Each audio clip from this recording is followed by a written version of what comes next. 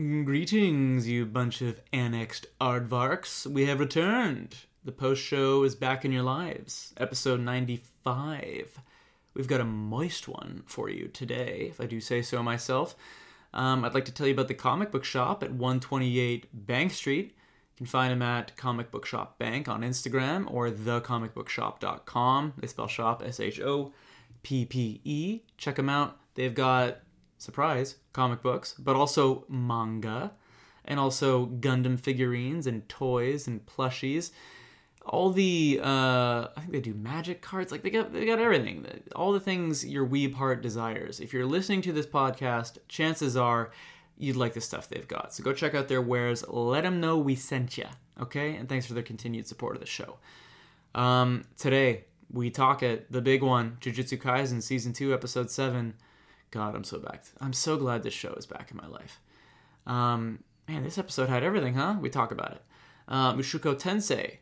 Speaking of a show that has everything, for a show that strong, you need something to balance the scales. Mushoku Tensai really playing that role this season. We do the Newsfeed, a lot of exciting news this week. We talk Zom 100 and then Grant's first impressions of Starfield and just some of the drama therein. And we brought back the Q&A. I will admit, it was not an intentional hiatus for the Q&A, more just I kept forgetting to do it. But it's back. We wrap up the episode with it. Thanks for your questions. We'll bring it back next week. Okay, enjoy the show.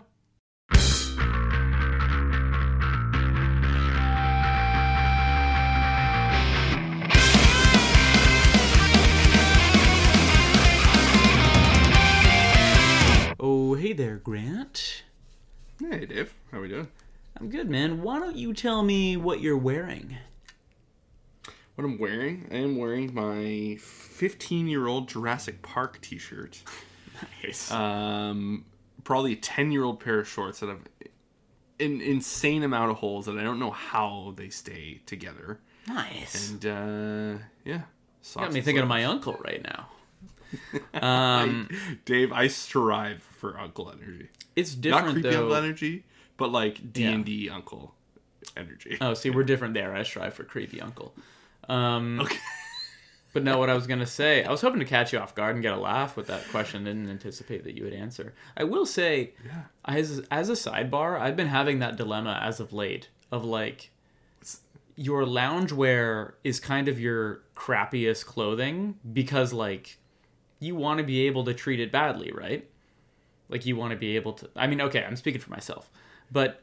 Yeah, I was going to say, no, I have a very different approach to that. Okay, so therein lies the issue, right? So, like, the stuff I wear around day to day is, like, stuff I go to the gym to.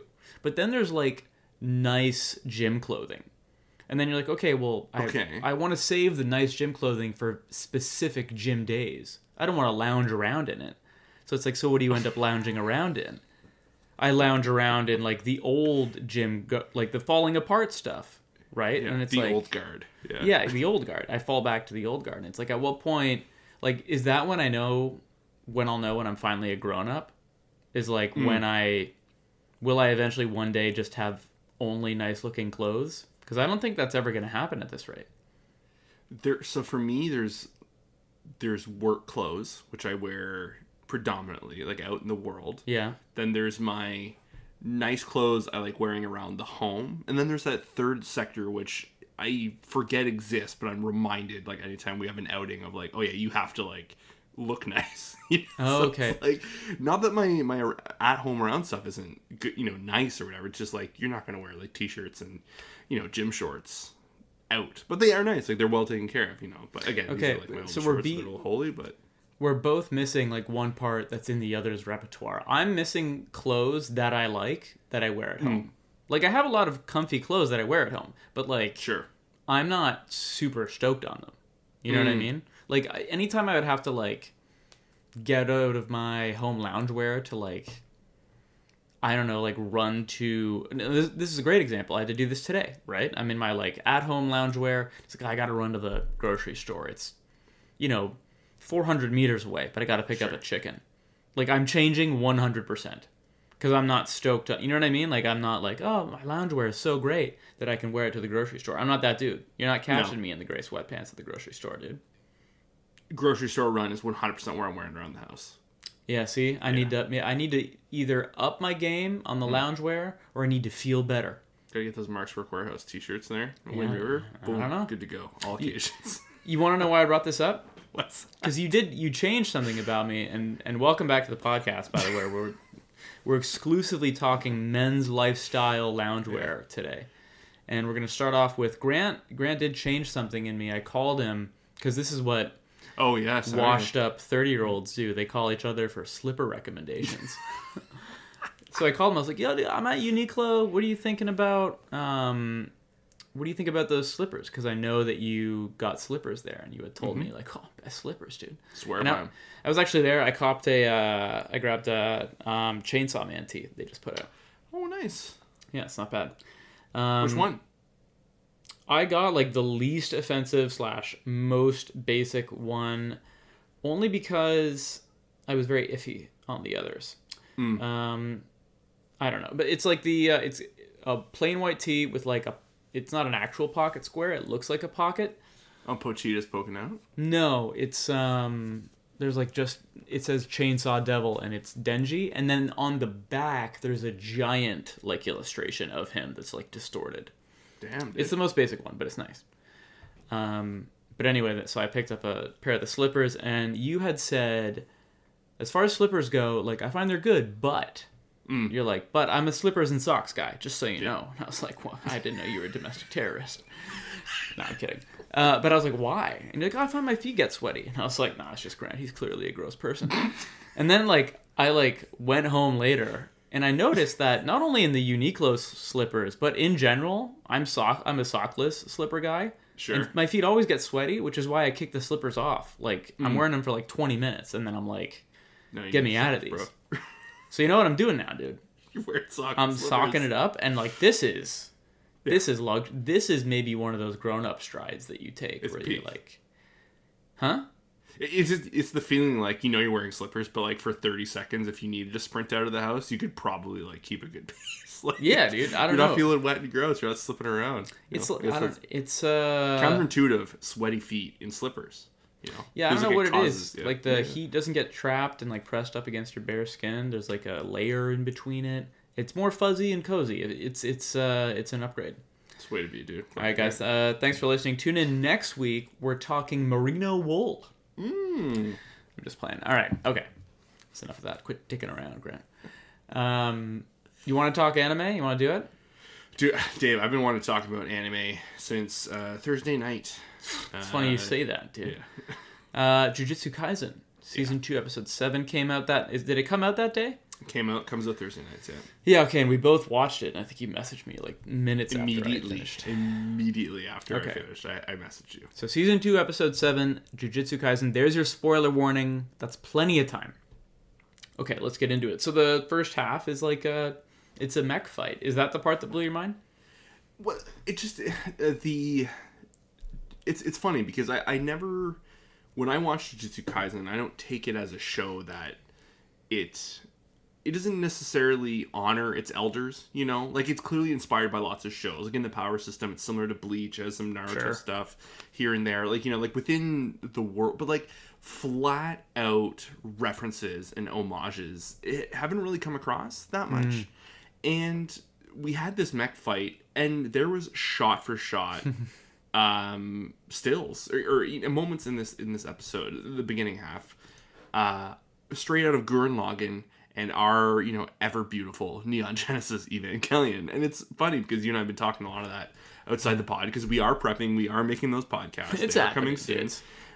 You know, it's like they're very fresh on my mind, and to see some of these shots was. Yeah. It was Sakuga Supreme for probably 10 minutes straight. It did not let up. It did not let up. It was insane. Like, Leanne and I, it was one of the, like, I couldn't shut up. I was like, oh my god, and I was like, okay, I gotta keep looking at the screen. It was like, pause and like look at Leanna, and like it was like weeb overload.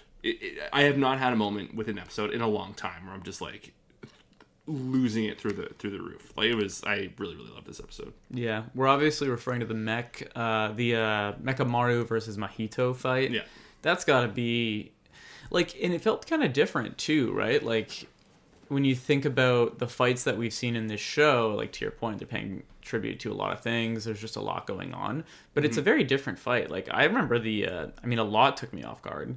Like the mech thing, they really do tackle that from a completely different angle that they haven't really done throughout the show before. And the shape-shifting from Mahito, like they got so creative. Yeah, and the animation style changed. Yo, there's one point in Mahito, it was very tight pencil work, like a very tight, like aggressive black lining, and like color was there, but like the emphasis was on the black and the whites. Yeah, in the shots too, and then again the way they kind of seamlessly put in the cursed power, like that that flame look to it, like the blue flame. Yeah, that on Mechamaru there, but Dave, it was just pure bliss. Like, yeah. The domain expansion scene was really cool. It reminded me, I was like, oh right, he had like an amazing animation in that fight when he fought Nanami and Yuji. Yes. Yep. When he tried to do domain expansion, couldn't pull it off. Yeah. I mean, he got them in there, I guess, but yeah, this was really, really, really cool. I don't know how much, what else to say. I mean, did the fight go kind of the way you thought?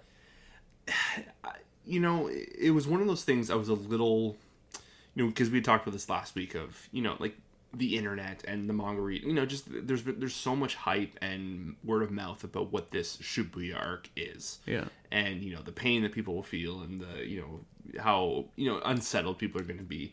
It is hard to watch a scene like this and not, like, okay, well, like the good guy's probably dying here. I don't think for sure one of the big bats is going out, like a pitch like he did. And, spoiler, like he kind of, so some people are calling kind of like a cheap, like a little bit of plot armor coming back. But I don't think any of us really thought Mechamaru was walking away from this. No, I mean, yeah, he could pop up, and, by, like I'm curious. Didn't see him die on screen, right? You didn't see him die on screen, but I could just see it being like a, like a flashback, and he is dead or dying kind of thing. But because they are really playing with our heartstrings, because they cut to Miwa at one point and she's talking to the shell, and she's like pouring her heart out a little bit to him, like, oh, I'd like, you weren't there for the baseball game, we all really got to know each other a little more, or especially more from that, and we couldn't, I replaced you with a pitching machine, and there's, so they are setting up that he is dead. But I don't know, man, it's tough. I don't know. Like I said, I know some people are calling the ending to that fight a little bit of a cop-out, but I don't know. I didn't feel it that way. It had back and forth action. It had twists and turns. Mm-hmm. We didn't mention, like you mentioned, kind of the color change, but like how vivid those colors got. Yeah. The shape shifting from Mahito for me was like peak. Like I lost count of how many animals he turned into in one fluid scene. Like it was like, holy shit. Really cool stuff. And how they were continuing to one up each other. You know? Like they at no point. It is actually, there is a point in the fight where they're a little, like, not hubris between the two of them, like in their own way, but Mechamaru definitely thought he had Mahito, and there's definitely a moment where Mahito definitely thought he had Mechamaru, and then from that point going forward, they were afraid of each other, so they were going all out at each other, and I just, it's to see the story, obviously, it's a story, but to see the fight have its own story develop through without too much dialogue, just action and them kind of adapting to one another. It was just very dynamic. Yeah, that's a good point. Really good visual storytelling. Yeah.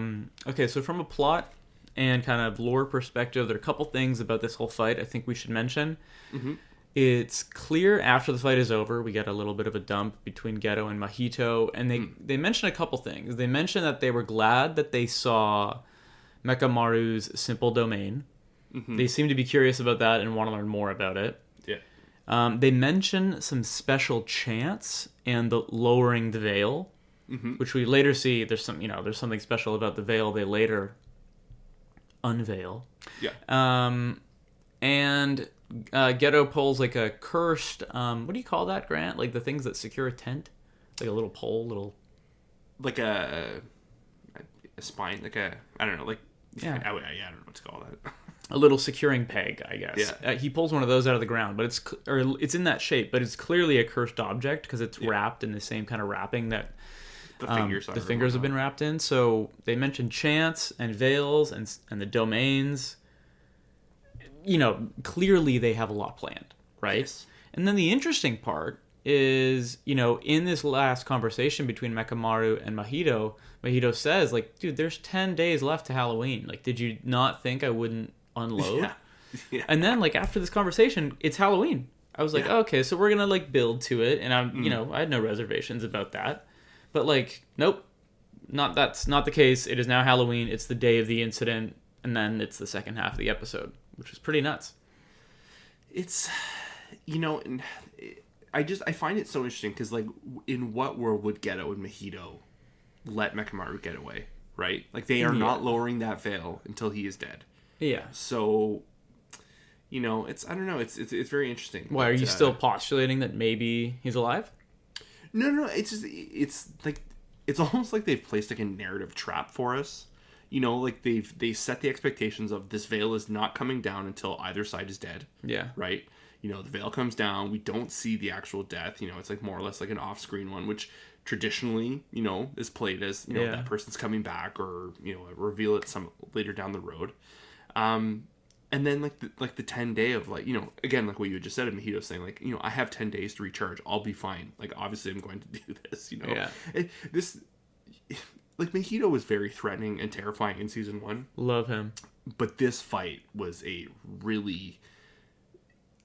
the overwhelming force that he is, like, which wasn't shown in season 1. Like, it was like he was like a killer and like a deadly, you know, combatant. But this just shows, like, he's like a nuclear warhead waiting to be unleashed on people. Like, he is pure evil. That arc he had with Junpei was really revealing too, about like how dark and twisted he is. I don't know. The voice actor, whoever he is, I'm sure he's done some other stuff that we've heard just because of how small the community is, but he's feeling himself with this role. It comes off like a really brash teenager, which is weird. Like, you would think you would expect something more, you know, malevolent and like creepy, but it's just like a shithead, and I think it matches the character so well. Yeah, because even like the look too, it's almost like, I'm just wearing like jeans and a t-shirt, like a sweater, you know, like he's no different than one of the sorcerers or whatever. Yeah, like it's that's true. Very fascinating character. Okay, let's go over briefly. There's not a ton to really break down here, but let's mention the prequel, the prelude to what I'm assuming is going to go down next week. So we go to Shibuya.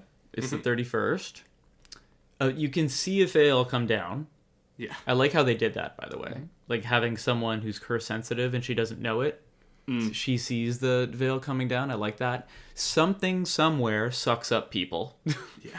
Don't know what that is. Yeah. And that was frightening. Yeah. And then we get like a little... so quietly, too. I know. It was so nonchalant, which, And I will say, like, you know, parts of this stuff is like, I will give them a bit of credit. It did, you know, having that prequel right before this, like, I'm instantly reminded, like, oh, it's only sucking up regular people. That's exactly what Geto would want. Like, that makes perfect sense.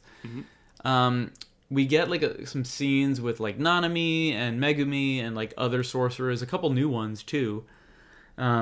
Outside, kind of, like, just taking stock of the situation. And then that's, like, where they lore dump. They're like, okay, here are the rules. Sorcerers can't break it, but we can come and go. Regular people can't get out. And all the regular people are asking for Gojo. That's basically it, right? And then Gojo walks in. Yeah, great ending. So, who are you? Yeah, great ending. Did you see the title for next week's episode? I'm pretty sure I can't think of it now. It's literally called the Shibuya Incident. Boom. So it's episode 3 of this arc, but 7 overall? Yes. So I think we are getting a full run. I think it's a 24 episode run. So we have, you know, a couple months of this. Let's go, dude. Yeah. And you know what's interesting too? They announced, so before Thursday or on Wednesday last week, they announced a new voice casting for the narrator of the Shibuya arc. Okay. And she was introduced at the end of this episode, right as the episode was kind of going out. There was a new VA kind of going over, like, you know, October 31st, Shibuya, kind of like the lowdown. So I'm interested to see how that is going to play out. Like, they're not going to have characters monologuing as much between back and forth on, like, what's at hand. They'll have a narrator character to kind of say, this is where we're at, this is what we're doing. Something really cool, I think, I think this next episode is going to be like something else. But I think just the mechanics of how they're going to play this arc out, I think is going to be really fun. That's very interesting. I didn't know any of that. Yeah, well, I saw it on Twitter. I was like, that's a weird thing to announce. Like, we have a narrator all of a sudden. So, I would react the same way. I mean, you gotta like, because shows have narrators, but you can kind of silently replace them. Like the fact that they announced it, it does, like to your point, it makes me think they must be doing something creative, or there's reason to announce it, right? It's clearly someone of note to make the announcement. Yeah, so. Agreed. So I mean, last thing before we move on to Mushoku, like. To state the obvious, it's clearly a trap, right? Mm-hmm. I have a feeling they probably get it done. Do you, like, just based off of... I wish I could say, like, I don't have a bias from social media being so doom and gloom about everything. And I wish I could say that I feel like I've come to this conclusion on my own, because I really feel like I did, but, you never know, because everything kind of bleeds together. But, like, it just feels like Geto's been at it for so long in the shadows to finally act in this way. It feels like he must be sure he can win this confrontation. That he's got Gojo's number. In season 1... How many times has Gojo said, like, Geto doesn't make a move if he doesn't think he's going to win? Yeah, and how many times in season 1 did Geto remind the cursed spirits he's working with? Like, we can't beat him. We gotta, like, seal him away. Yeah. We just got to quarantine him. So I don't know. To that end, I feel like they succeed. I don't think they make it look easy. Like, it probably is a drawn out conflict, right? Yeah, I think this is either, I'm sure there's many lanes that this could go to, but I think, lane A is bad guys win, and, we have to, the story kind of moves from that, from a loss. Or it's, good guys do win, but, like, is it really a win? At what cost kind of thing? Yeah. So, I don't know. Like an Infinity War type deal? Actually, no, we just lost that. As morally gray as possible, so. Interesting, yeah. I'm really looking forward to it, man. I think we were all excited for Jujutsu to come back, but especially considering how Mushoku is performing this season, I'm really loving it right now. Yeah. It's the shining star for sure. Nah, all jokes aside, let's talk about Mushoku Tensei Season 2, Episode 10. I mean, I don't want to be a dick or a broken record. But I don't know, man. It was just an okay episode. It was fine.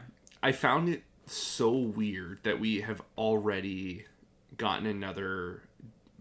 like Rudy's day by day, like it was like we were reading his calendar, his daily calendar. We've already had that like twice, I think, this season already. Had a 1 year time skip already. I'm 16 now. Yeah, so like I don't know. I just there's some stuff happened, but again, they're dragging out the Fitz / Sylphie plot, which is plot. It's a huge detriment to the show, dude. Mind numbing. Like the Demon King was there. That was funny. That was fun. Good bits. The drinking beer bits. Yeah, that shit was funny. The dwarf. Like, of course, the dwarf likes drinking. Yeah, that was fun. But I don't know. There was nothing of note at all. Yeah, and I think like we or I won't speak for you, but I've been pretty extra hard on it this season. And, like, maybe one thing you could say in counter to my feelings have been, like, well, Dave, like, I kind of shit on everything that has fan service. Sure. But this isn't really fan service. This is just, like, a really drawn out, like, bad romance arc. Like, even without all the corny stuff, like, it's been 6 or 7 episodes of this. And, like, without much movement and much sense. I don't know. I found it a little surprising. Like, because I feel like as an audience, we have a pretty good reading on how everyone's relationships are going. Like, how everyone feels about other people and, like, where this person stands with that person and hierarchy. And, a lot of it kind of comes into play with, like, the royalty stuff and, like, the princess and whatnot. But I found it so surprising that we had a part of the episode where Sylphie is, like, trying to assess, like, Rudy's relationship with everybody, and it seems kind of obvious. And then we had Rudy's take on it, what the rest of the cast, where they'll read with, like, his kind of sulking moment of, like, who should I talk to? Oh, they're doing this, they're doing that. I don't know. It felt like way too soon. Like, if you are going to do that, like, do that down the road where, like, maybe we mean a reminder of where everyone kind of stands. But this is all very it's all like secular. Like it's this whole season's kind of like a bit of a or this part of the season is very much like a bottle arc, right? Like it's all happening within the school. It feels too soon for like an episode to kind of, maybe something big is coming and they're just kind of give the checks and balances before, like, because we have 2 more episodes. I was gonna say they only got 2 left. So I don't know. It's it's not a bad episode. I just found it very strange by the end of it. I was like, what was done there? Yeah, just not great. Like there's just these plot lines that are still going. It's like they still got the figurine. They're still teaching the girl figurines. Mm-hmm. The erectile dysfunction arc is like still a thing, which is absurd. The Rudy Sylphie thing we've already mentioned. The Sylphie Fitz thing, rather. I will say, the Nana Hoshi, the new character with the summoning circles, that's the most interesting part. Yeah. Of the episode and of the show right now. Mm-hmm. And I will note, you had asked like a week or 2 ago, you had mentioned like, have we heard of Laplace? And like Laplace, we mentioned like, like he's one of the gods, I think, and we kind of like we brought up some examples, but they reminded us of one in this episode. The demon continent. Yeah, the curse, right? Yeah, with the trident or with Regerd? Regerd or something. Regerd, he was a Superd.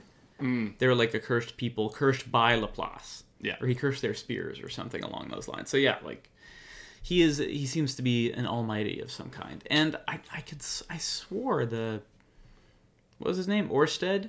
I could have swore he compared Rudius to Laplace before he beat the hell out of him. But I could be wrong on that. So anyway, TBD.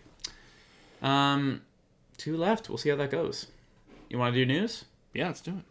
Tight. Did you see this? I did not. No, this is news. This scandal. I think it's a PR firm called like Bunker 12 or something. I can't remember. But they got busted or caught with their hand in the cookie jar, paying reviewers for Rotten Tomatoes scores, and like they weren't audience member reviewers.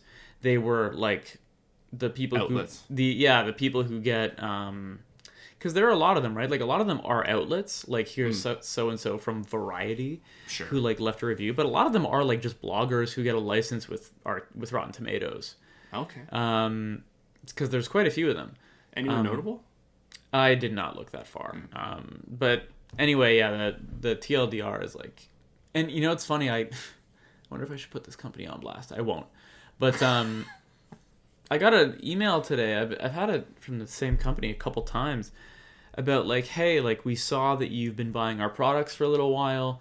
Like we have this new line out, and if you want to, give a kind review, we'll send you like $120 gift card, as long as you spend it on these new products. And like they left the word kind review in there. Like they didn't say like give us your honest impressions. They're like, we want you to give a kind review on our website and on Amazon. I was like, interesting. Like I'll get it for free, but I kind of have to slant my review. And I mean, that stuff is like pretty dime a dozen. You see sponsored posts everywhere. You see not so impartial reviews everywhere. Speaking of which, it's iPhone Day. I forgot about that. Oh, new one's got announced today. But anyway, movies. I think it's one of those things that obviously makes sense, but maybe not everybody was like sanity checking the Rotten Tomatoes scores, because why would you? You just see the score and you go, oh. I think there's 2 demographics that kind of feed into the Rotten Tomatoes thing. I think it's the studios themselves. They get, they definitely do not have erectile dysfunction when they look at fucking Rotten Tomatoes, because that's like their whole metric of like, why their bonus gets bigger the following year. Yeah. Which is, again, it's all made up numbers, made up metrics. But then I think more like the big movie fan base, like people have their reviewers and that are outside of that medium, and like totally. You and I go to the Ringer stuff, and I know I'm blanking on his name. There's the one guy that you really like, but I have other places I go. Chris Stuckman. I don't think I have been to Rotten Tomatoes in probably like 10 years. Like I never. Yeah. That's not a website I subscribe to. Not what I mean, but like kind of I don't follow, but. I don't know, like, I think, but the people, people see that, like, they, the like, just, like, the general consumer that doesn't, like, super look into, movie news and all this and that. Like, oh, that movie looks good. They see it in an ad, they go, and like the Rotten Tomatoes is kind of in the trailer and the advert, or it's on the DVD or Blu-ray case. You know, like I don't think it's like an all-encompassing metric anymore. You know, it's like only two demographics like really focus on it. So I don't know. Yeah. Like it's gross, but like they're just like feeding into themselves more. I don't know. No, I think I agree with that. Like I just don't think people are super married to any one outlet at this time, right? Like, it's probably better to like kind of go the way that you mentioned earlier. Like, just have a few reviewers who you trust implicitly for certain things, right? Because yeah, like even lately, like I can't think of any movies, obviously. Or no, I think Batman versus Superman is a good one. That was one of those like movies that split the critic reviews and the audience reviews in like a huge way. Audiences liked it. Every reviewer hated it. Sure. And like you just started seeing that a little bit more and more. And you know, everything has just changed so much in film and in the whole just social media in general that it's like it's hard to be like, oh yeah, so this website said it, therefore it's true. You probably should just vary your sources a little bit. Okay. There's a Dragon Ball announcement coming, dude. Yeah, October 12th. Do you know hints or teases of what this is? You know, like people take things and they like, I don't know, with or out of context, and they kind of run with it. So like the theory, or maybe like the wishful thinking that I'm seeing a lot, is that they're going to come back and do another arc or few seasons of Dragon Ball Super. Because that manga is still running, right? Yeah, notoriously, like at the time that they ended the series, it was still running, and people were like, "Oh," and then like at the end they even said like, "We'll be back," kind of thing. Yeah. So they left the door kind of open for that. I think that's probably best case. I don't know. I know that a lot of people really liked the subsequent arcs in the manga. So, I mean, what else is it, right? Like. A new line of toys? Is it a new video game? Maybe a movie? My take is, if it's a New York Comic-Con panel, there's a good chance it's another movie. Yeah, no, that's a good point. I feel like if it was a series, that would probably be, you know, like, I know, like Aniplex had like a big event this weekend. Like there is major, you know, anime-centric events that this could drop at, announcement-wise. But I guess Comic-Con kind of would be a movie. I guess the next big question then is like, if it is a movie, like, do you think it's a canon movie like Broly, or do they do some offshoot, like some CG thing, like the superhero movie they just did? Did you end up seeing that? No, I clipped through it though. Yeah, okay. I don't know. I think it wasn't canon. It was CG. You know, it did money though. It did. Yes. I'm not shitting on it. So this wasn't my thing. That's all. But I guess my just read is like I think either, no matter what it is, I think the fans are gonna be excited. You know. Yes. Yeah. Yes. That is an avid.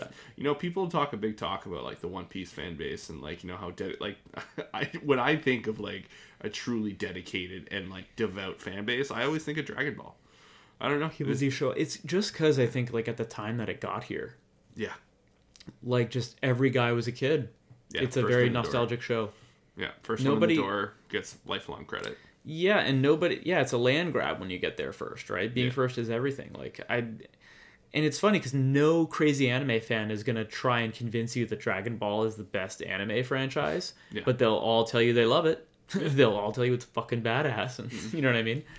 So I don't know. Berserk.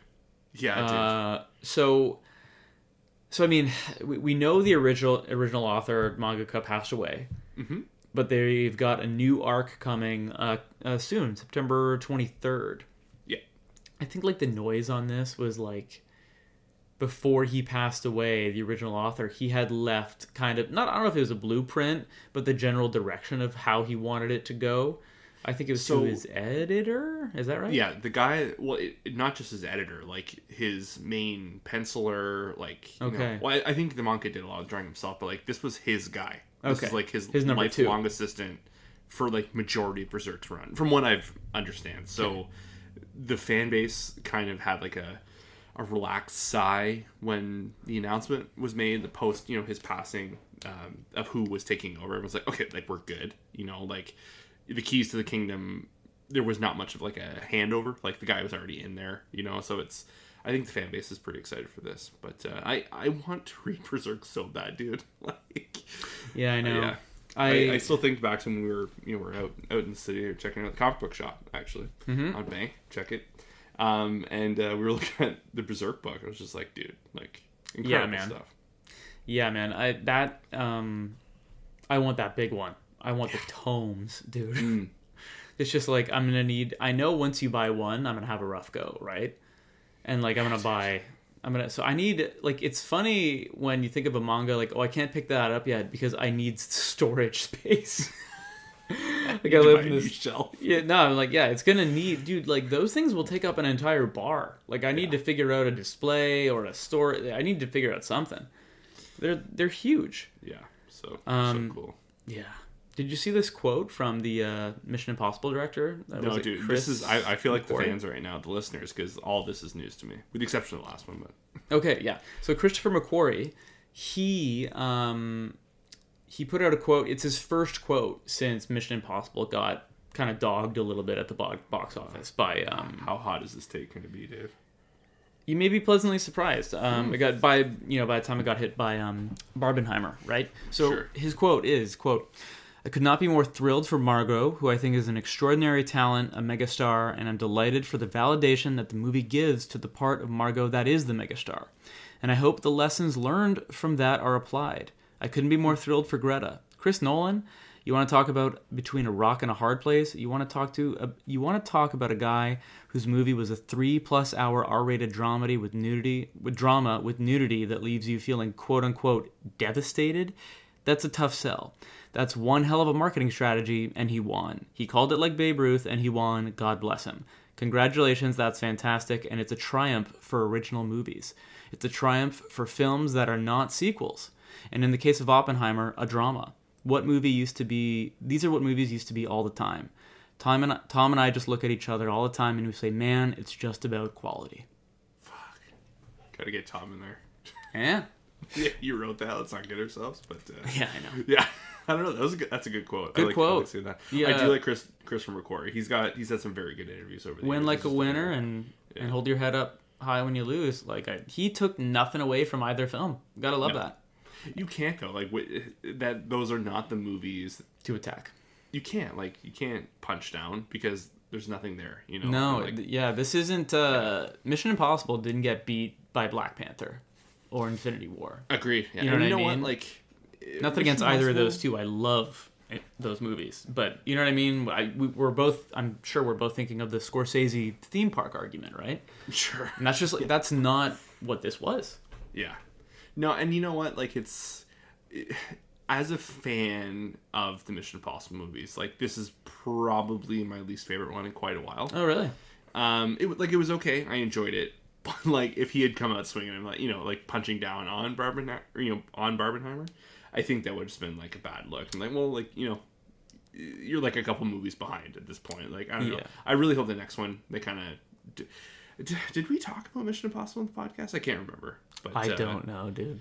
Yeah, I don't know. It was just a couple distracting, like the CG shots, and oh yeah. Okay. You know. Oh, we did because you were worried about Tom Cruise. I was worried about Tom Cruise. Where you at, Tom? Is the CTE real?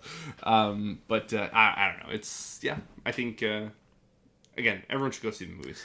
Go see big movies on big screens and enjoy yourselves. But and I love what he said about it's a triumph for original movies that used to be like this all the time, and it's a triumph for films that are not sequels. Like he's looking in the mirror a little bit there, and you have to appreciate the self-awareness, I think.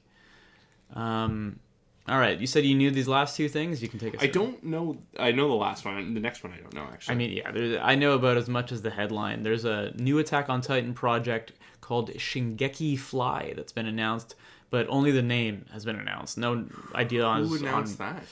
I don't know. I saw it on the Anime News Network and they're pretty reliable. But more details to come October 4th. Excuse me. And like anything, like I remember. When we started doing this podcast and like watching news, it was like Full Metal Alchemist Brotherhood, major news coming, in 3 weeks. And then it comes and it's like, oh, they're making a mobile game. Like it could be that. Like it could literally be that they, Shingeki Fly sounds very mobile gaming. It does, right? So Who knows, dude? Or a virtual Oh, that could easily be one. a VR ride. Yeah. Or an AR experience. Yeah. Damn it. Anyway, over to you. AOT finale, part 2, November 4th. Dave, we're seeing this together, right? Yeah, we should probably, I don't know what day of the week that is, but we should probably endeavor to watch it together, I think. Yeah, I'm so excited. It's a close. It's a 10-year loop closing, you know? Yeah, man. It's, I'm thinking of, like, the Frodo quote after they dropped the ring. Sorry for the spoilers. In Mount Doom, like, I want to be with you at the end. Mm. We started this journey together because of Attack on Titan. And we got one special left, and that's it, dude. Fixed part. Dave, that is a Saturday, so Let's go. Let's go. We're getting together for that. But yeah, I don't know. I'm so excited. Did you watch the trailer? Are you mad? Yeah. You did not, I assume. No. Yeah, Dark Knight, man. They've never been. Well, I'm sure you could argue this. So, like, I guess I'm speaking from recent memory. Like, these last few trailers for, the Lost Chapters Part 1... Not the Final Chapters Part 1. Like, It's like, look, action. Like, I find like it's all missing so much context. And I feel like sometimes they're good about trailers and then other times they're not. But I guess I'll put it this way. I was not worried about getting spoiled in this trailer only because... Like, we know kind of the loose plot, right? Like, Sure. We got cut off at a cliffhanger before a major conflict happens. Everybody, it's the ending. They're not going to show the ending part. I'm confident about that. So, sure. Yeah, anyway, yeah. But it does look stellar. All the manga... stills of Levi making the rounds. Yeah, the stills are beautiful. A couple got me real curious. I won't mention them because you haven't seen it. But I will say... the one thing that has come through often from the manga readers is like, everyone, including myself and maybe you, like, we're all hard on Mappa at times. Like, I think you cannot look at it objectively. And I say this because I was so passionate about Attack on Titan that we started a podcast about it. Yeah. So take that for what you will. But like, I don't think you can make an objective call saying that the release schedule hasn't really hurt it. Sure. Like, they've lost a lot of momentum. They had a lot of momentum coming in. Season 4 was like fireworks. Season 4 part 1 was just like not hysteria, but it was fervor, like true fervor for the story to be where it was. They really, but they lost some of that, but that's fine because I want to know how it ends. Mm-hmm. But what I was gonna say was the thing the manga readers always say is like, well. Yeah, like, it sucks, the release schedule, but they always dovetail it into this, like, kind of bittersweet, like, but what they're doing is, like, it's the quote I always see, which is both cringe and has me curious. It's like, but it's also the most, like, ambitious animation sequence, like, you'll ever see. It's like, okay. Oh, like, my God. So I know there's a final fight. Everyone knows that. We've all seen the part 1 at this point. So I'm sure it's going to look great, but it does make you curious, because no one shuts up about, like, you don't understand, like what are they gonna do, guys? Is it live action? Are they gonna surprise us? Wow. But I am curious. But that's what they all say. But we're almost there. And obviously, if you're not aware, yes, we're gonna cover it. We've been fucking covering all of it. We would never not cover it. We'll have something up as soon as possible once it's out. I think we should do like a special, like leading up to it, favorite moments, or after, do before or after. Or obviously, I think we should like watch it and then record like right off the bat and have the mics ready to go. Just get our immediate off the takes and then do like a couple days later, do like the following Tuesday record a regular podcast. But I don't know. I'm excited. I'm just this is our show, man. Has been for a long time. I'm so nervous. Both the wives. It's also their shows, and it's fun. It's a fun one to all come to an end there. So. I've said it a million times, Grant. I just want them to stick the landing, man. Yeah, I don't know. Again, we have given so much shit talking on Mappa recently, but I mean the story. At this point, my faith in it, like, Mappa's gonna do fine.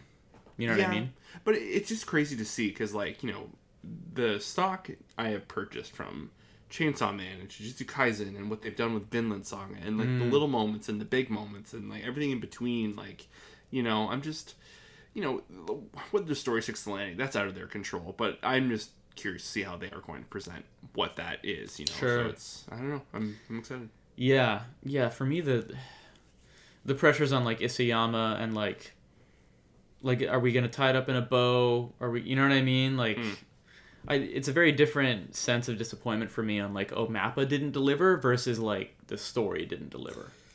Yeah, we don't want a double banger. We need at least one. Yeah. What a dumb story, but it looked great. Like, I don't want that. I don't know. You don't want anything, right? You want it to win.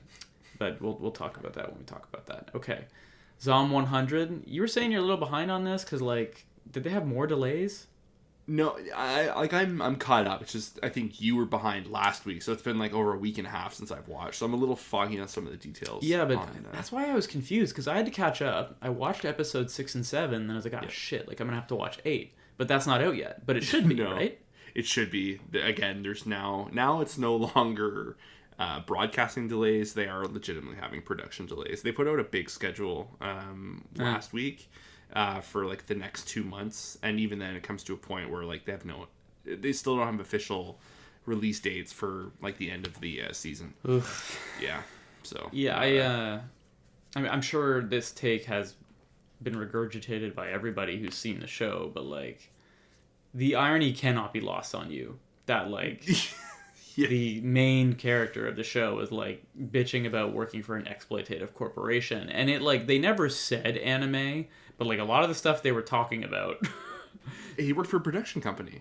Oh, he did? Is directly involved in, you know, the making of these shows and all that. So like, yeah, because I remember he was talking about like, oh, but we already promised we could deliver to the director, and I was like, oh god. I think he was a copywriter.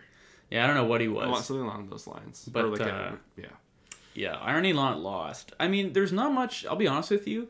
Episodes 6 and 7, I think, kind of pair well together because they cover this arc with his former boss. Mm-hmm. At said company, which I really I did really enjoy these episodes. Oh, you did? See, I was like, Sam and I were like, I don't know, this is a little weak. Not bad. It just not action packed. No, I think action packed they are not, but I think they did a really good job with, blanking on the main character. Akira. They did a really good job at like how quick it can be to like roll, or kind of go back into your old self. You know, all it takes is one kind of trigger from your past or whatever, and you just kind of, you know, you're kind of just like dazed and whatnot. And that's true. That was well done. That was well done. And then I'm blanking on her name now too. The female protagonist. Shizuka. She's very intentional. She's reserved and she's kind of put off. But like, I found her kind of awakening to the Zom 100 experience was like very natural, and you know, her and Akira kind of really bounce off, are going to continue to bounce off. Obviously, the love interest and whatnot, but you can immediately feel once she opens up and he kind of gets out of his slump, they do have incredible chemistry, and it's evident, like, you know, they had all that history before where they weren't kind of like on the same page, and the second they are, like, they click, and I'm like, this is good character building, you know. It's I really, really enjoyed that. So it's I'm just looking forward, you know, the next few episodes where we can kind of see them all on the same page and on this journey together, and like, you know, I don't know, I'm really excited for more of this. I like that we saw some of her backstory too. Mm-hmm. Explained a couple things about her. I didn't love the whole boss thing, but like, to your point, they did represent the whole PTSD thing really, really well for Akira. I like that we're out of there. Yeah. I like that they wrap up episode 7 with like, it's funny to think we're only 7 episodes into this show, and like, in my brain, the way episode 7 ends, it's like it's a fun action set piece with zombies invading the camp and like a cool guitar track playing. Yeah. And I said to myself, I was like, oh, so we're back to like classic Zom 100 stuff. Yeah. And it's like, I'm thinking of that whole scene as like a classic Zom 100 thing, and the show's been out for like 6 episodes prior to this, you know what I mean? Like, they have a tone very, very well defined super early, and that's really, really impressive. So I don't know, I dug that. I don't think there's much else to mention though. No. What this thing's like, what, 20 episodes did you say? I'm not sure, actually. I don't know. The list I saw was 12. Oh, okay. That would make more sense. Yeah. I think 20 would be tough for them at this point. Did you want to talk about Starfield before we do the Q&A? I'll touch on that. This is the newest Bethesda game. It's funny you mentioned this, by the way, because I wanted to ask you about it just because it's like, I'm still playing Cyberpunk, and this is like the big thing right now. It is the big thing right now. I am thoroughly enjoying it. It's a humbling game because the audience doesn't know, but like I had to buy a new computer for the podcast last year. Invested a little bit more. I got a mid to higher range thing. I was like, I play games, I have hobbies, I want to be able to do a bunch of stuff. And David took 1 year, and this game's like, nah, you can play all this on medium settings. It is a beast, dude. But I am really enjoying it. It's funny because I recently just finished Baldur's Gate. I finished that last week. Oh, nice. 70-hour run. Got her done. Louise. Dude, loved it. Probably at this point still the best game I've played this year. I believe that. Memory. Very, very good. I think you would absolutely love it. I would love to get you and Shaner on like a multiplayer run where we all make our characters and we play the story together and we all argue about like how we should handle the situation. I will go if Shane doesn't. Yeah, okay. All right, let's do it. Anyways, so Starfield, there's a lot of like the whole Xbox place, everything revolving around Microsoft this past like 2 years. It's just it's a dumpster fire. Like right the merger stuff and all that crap. The merger stuff, and people are very sore about the what's exclusive, what's not. And, yeah, okay. The irony is like I've been a Sony console owner like my entire life, and I've enjoyed the exclusives. I have felt bad for the other side. I've never been one to shit talk, but it's like the Xbox people, fans finally get something, and all you see is the Sony online community just raging. But it's a PC Xbox. Anyways, I did have a hard time with this game. There is so many built-in systems to this game. It is daunting, and it does not, I think intentionally does not hold your hand. It's just like there's of 100 things, you'll grab onto 3 or 4 and you'll get good at those, and then you'll naturally find your way to the other stuff. Right. And you get to a point where you're just kind of like, oh dude, like this, it is so immersive and so big, and it really makes you, I think it makes typical Bethesda game players to kind of change their thought structure and play style to their games. It's similar, but it's not, it's not like a total departure from their stuff, but it's just enough to like be itself. It's more of like the older stuff, like even before like Oblivion, there's one Morrowind, and even like Daggerfall too, like really very like no hand holding. Like there's some, it's still modern versus those. But Dave, like as an example, I'm on Mars right now. Again, there's over 1,000 planets, but I've been hanging out in our galaxy. I've been hanging out on Mars, and I was like, okay, like there's no way like the whole planet is like accessible. Like it's probably like like a micro map on the planet, and they consider that like that's like the Mars locations. And by accident I found a way like I could just land on the other side of Mars, and I'm like, oh.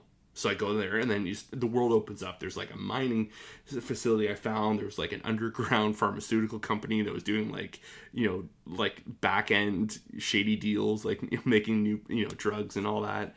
Like it's just, you can just get lost in this game, and you can build your ship and the customization. Like I said, I've heard the space travel stuff and the ship customization stuff is particularly fun. It's very cool. Like I have no interest. Like I'm not a creative person like that. I've never I don't like building things. I just like something given to me. I'll maybe add a couple things, but like starting from scratch, it's never been my kind of thing. But that's the nice thing about this game is like, like I made like a space scoundrel, like just like a, kind of like a Han Solo type, like kind of like a smuggler, like, like whoever offers the best deal and this and that, like, like, but I'm not inherently a bad guy, but I'm not inherently good, it's just, you can just kind of like really role play and get into the world. God, you're making me want to jump into Cyberpunk right now. That's the thing too, because I was really torn. I finished Baldur's Gate, and you've been talking about Cyberpunk so much, and I'm like, but I really want to hold out for the update that's coming out next week. Yeah. Or in 2 weeks' time. Because there's like some major do you already own it? Overhaul. I do already own it, yeah. Oh, God. You're flying. You're good. So that's the thing. So it's like, but like again, I just got Zeitgeist, and I'm like, I'm gonna I got Game Pass. I'm gonna jump into Starfield there, and I was just like, ooh, Dave, wait, you have Game Pass and it's already on there? Yeah, it's a Microsoft game. It's immediately. I didn't know right now. You can play it tonight. No, but I didn't know. I thought like games went to Game Pass like after they'd been out for a while. No. Wow. That's Game Pass's whole bag, man. Like it is a Microsoft Studios day one, it's on Game Pass. That's pretty tight, eh? Yeah, a lot of people are playing it. People paid I think there was a deluxe version where you could play it a week early. Yeah, that makes sense. And there's one too. I think if you had Game Pass, you could, Canadian dollars, in the loonies there, you could pay like $40 and play it the week early if you already had Game Pass or something like that.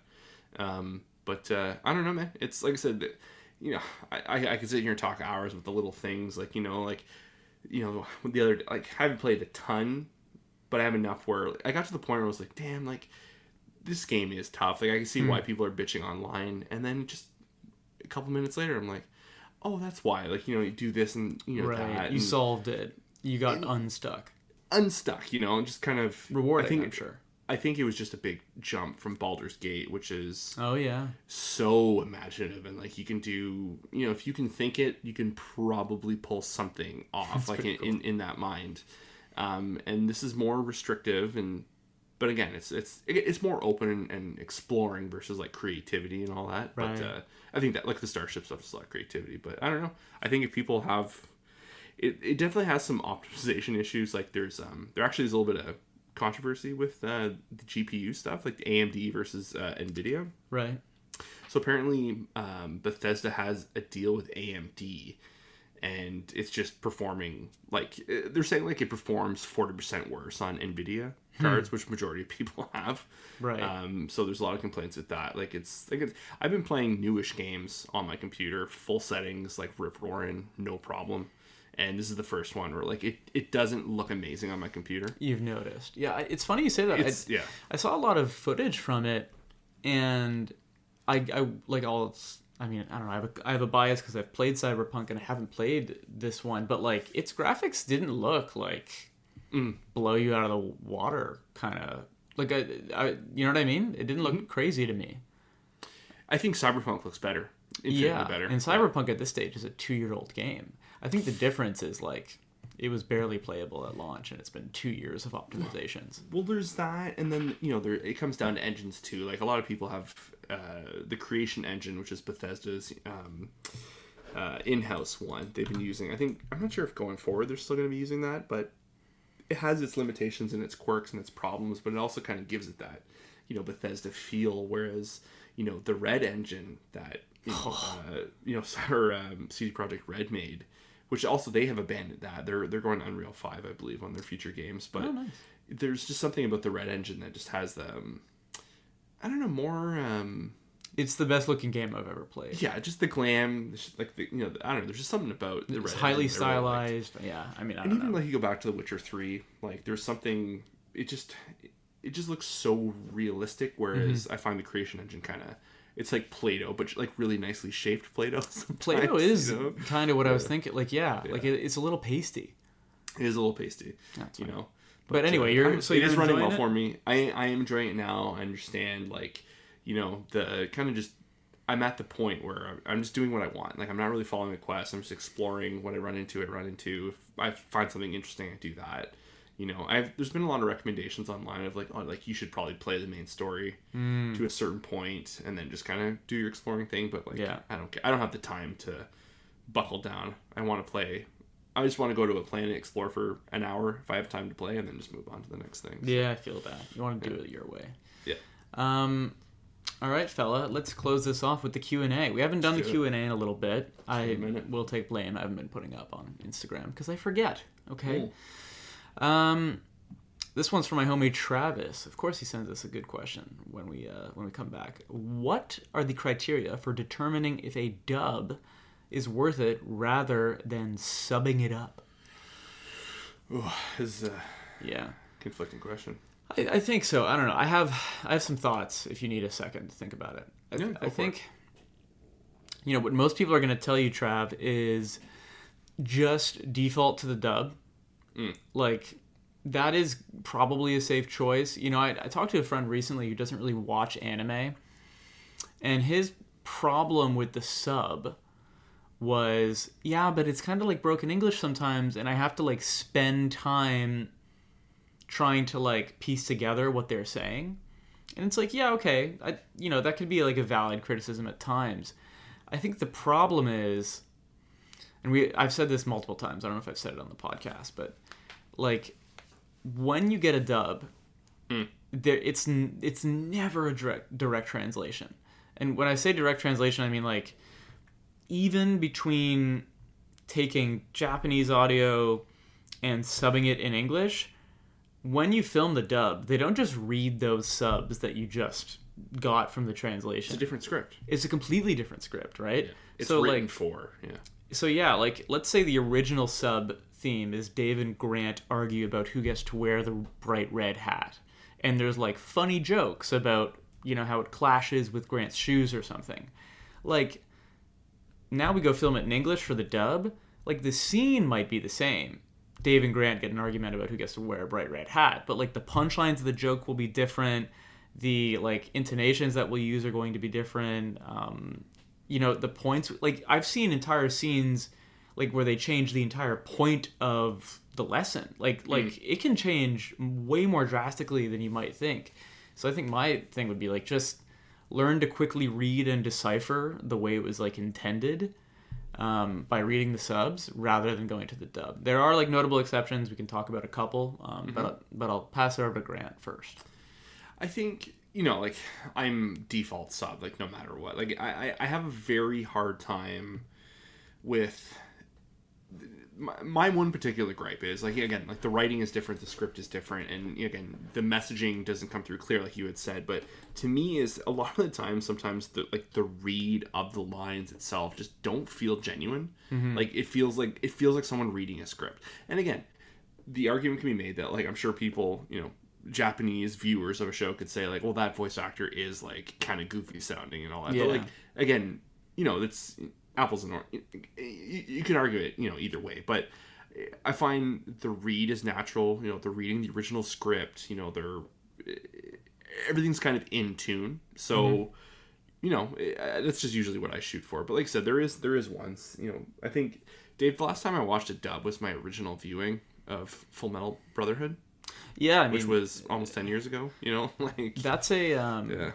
That's a good example, though. That is one of those, like, and I've seen multiple polls on Reddit, on a number of forums, all over the place. Like, what are the few series that people actually prefer the dub? Full Metal's on there all the time, dude.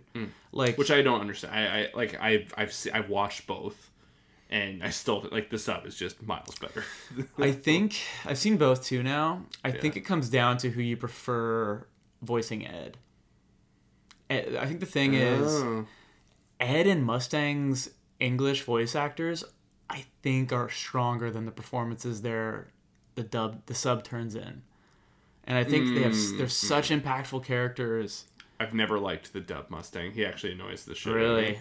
And Ed is good. I do agree. Ed is good. Ed's great. But that's one that, like, I consistently see. People say the dub is better. And I will say, it's not Wrath one... is better. Wrath is better in the dub. Yeah. Oh, God, he's so good. Yeah. And I will say also, like, you're not, having watched it in both ways, like, you're not losing a ton in the sub to the dub. Like, you're like, yeah, again, some of the jokes are different. Some of the very specific details are different. But, like, that anime did a particularly good job at preserving the message, I think. Yep. Mm-hmm. Another couple that I can think of that are serviceable, I don't know if I would argue are, like, better, but they're all classics, and I think Travis was considering watching a few. Cowboy Bebop, very respectable dub. It's legit. And Death Note. Death Note's... Yeah, still need to see that. Different, but, like, again, English is totally fine. But, like, so that's, like, if you absolutely have to, you could probably do those, but, like, I don't know. Otherwise, just trust the community. Like, Google it or Reddit, search it. Like, what do you look at the polls.